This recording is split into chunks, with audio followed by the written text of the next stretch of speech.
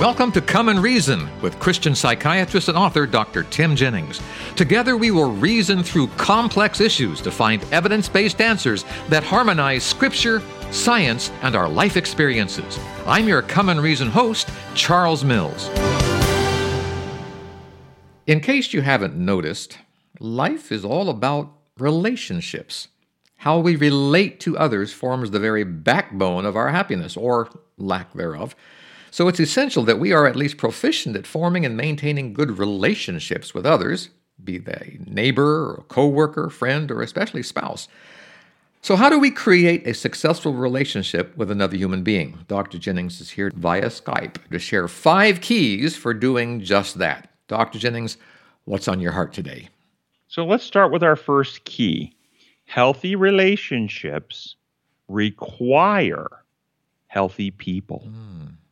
First key is, before you pursue a relationship, to ask the question, are you taking all the actions and governance of you that are necessary to be the healthiest person you can be in governance of you? Even when you're perfectly healthy, as in Jesus, relationships can still break down. Look what happened with Judas. Yes. Betrayal happened. So we have to recognize reality. In relationships, there's 2 individualities interacting. We cannot have a healthy relationship with another human being who is unhealthy. We can have relationship. We just can't have healthy relationship. And so the first key to a healthy relationship is to be a healthy person ourselves, and that requires a certain level of maturity, a certain level of ability to look in the mirror at oneself, to own one's own mistakes, a certain level of truthfulness with ourselves, a willingness to say, I'm not perfect, but I can learn, I can grow. When I come up short, I can learn from that experience and adapt and apply new insights and methods so that I'm less likely to make those same mistakes in the future. That's development, that's maturity. So as we bring those principles to bear in our own life that make us healthier, that's the first key. Does that mean that in some relationships that aren't healthy, we may be the unhealthy one and not know it? That's the next. Yes, perfect.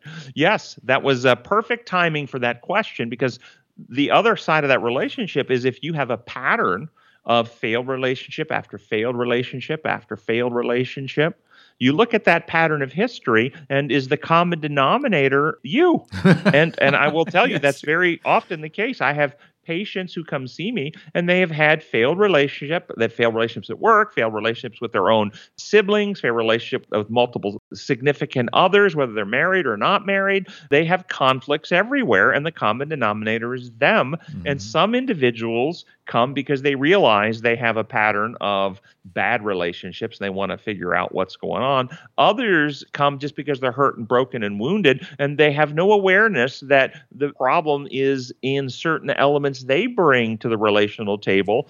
And until they're willing to look in that mirror and deal with those elements, they continue to repeat those patterns.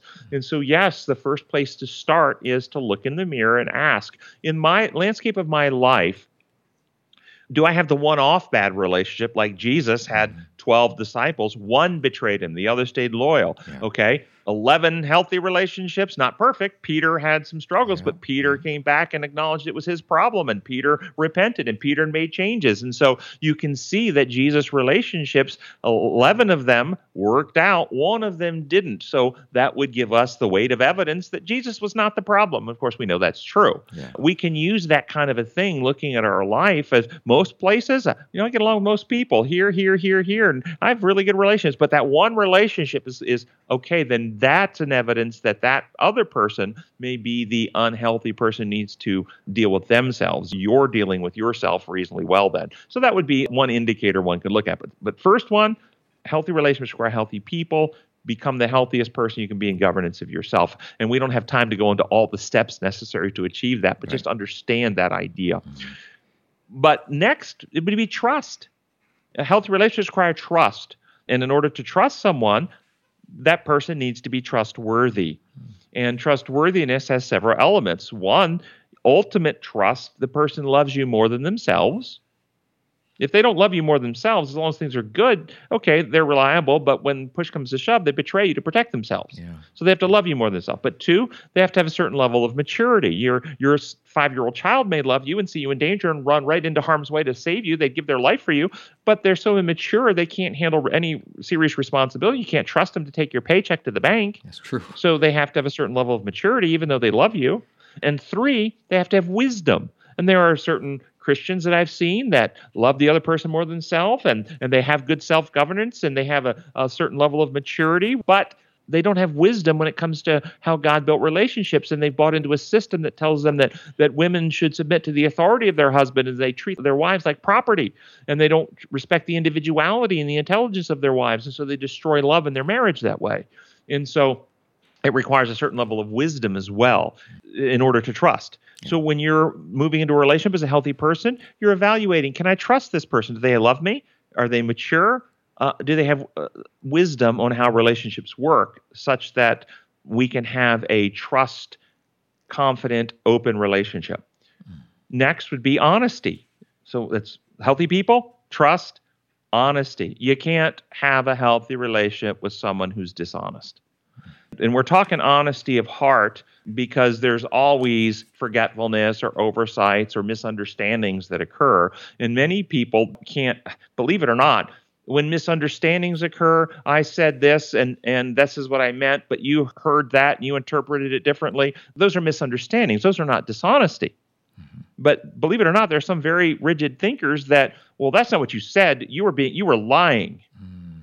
That's been inflamed recently with how some of the media has taken certain words that were meant one way and they twist them to make it say another thing. And you see this done politically all the time. It's quite unhealthy. Healthy relationships are when we try to truly understand the true intention of what the other person said and don't take their words and try to parse them to make some point with them. We try to understand the real meaning. So honesty, we're honest with what we say. We're honest in what we hear from the other person. I like the word intention there. I like the word that you used, intention. We need to be looking for intention there because sometimes the words may not reflect the intention as well as even the person saying them wished they would. So healthy people have to be healthy, have to have trust. You can't have a relationship without trust.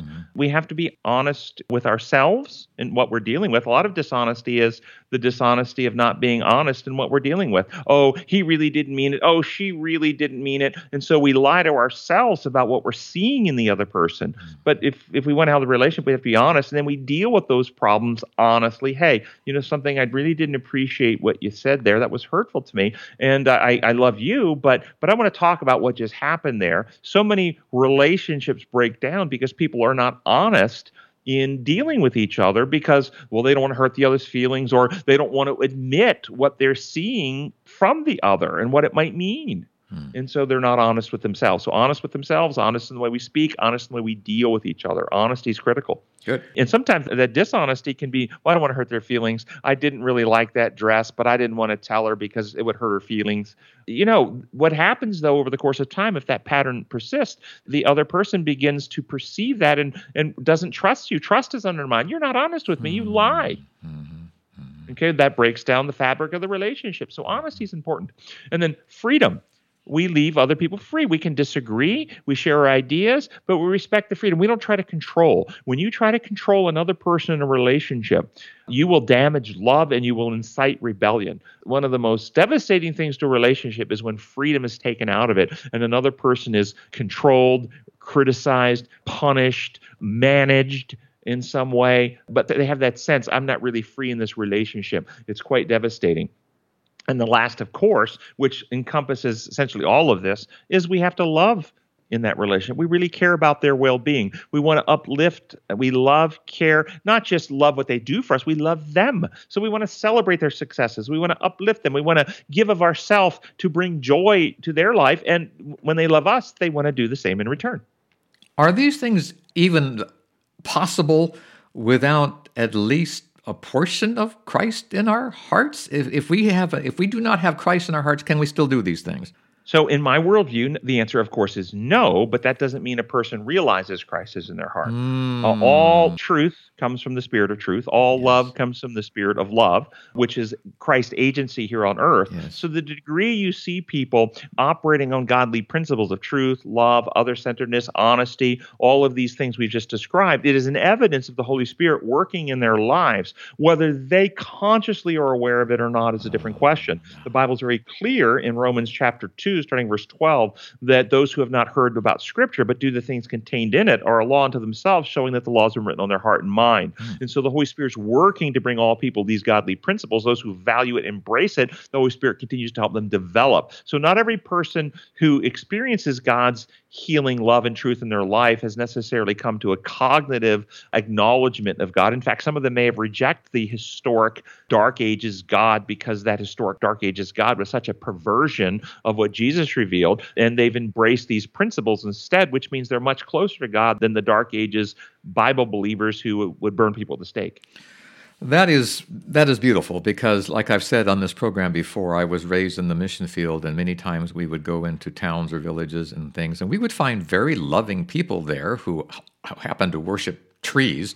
And what's really cool about this, Dr. Jennings, is that God is already making inroads into their hearts. God is already there in His Spirit, guiding them or motivating them to do these wonderful things. And we just simply have to help them identify what's already there, wouldn't you say? Yes, and what we're talking about are universal laws or God's design laws on how relationships operate and how reality works. And when we identify those in different cultures, we find harmony and unity and all things coming together under one head, Jesus Christ. What happens that causes division is when we accept the lie that God's laws, like human laws, made up rules, and then we make up our religious rules where you have to go to church in this way, you have to be baptized in that way, you have to dress this way, you have to pay so much in church offerings or whatever. And we start making up rules religiously in some way that you have to attest to, or functions you have to do, or rituals you have to perform, and that causes division because they're all arbitrarily made up. But when we focus on the principles of God, it brings unity and harmony. I'm going to ask you the one last question. You have 60 seconds to answer. You talked about being healthy, trustworthy, and honesty, and freedom, and love.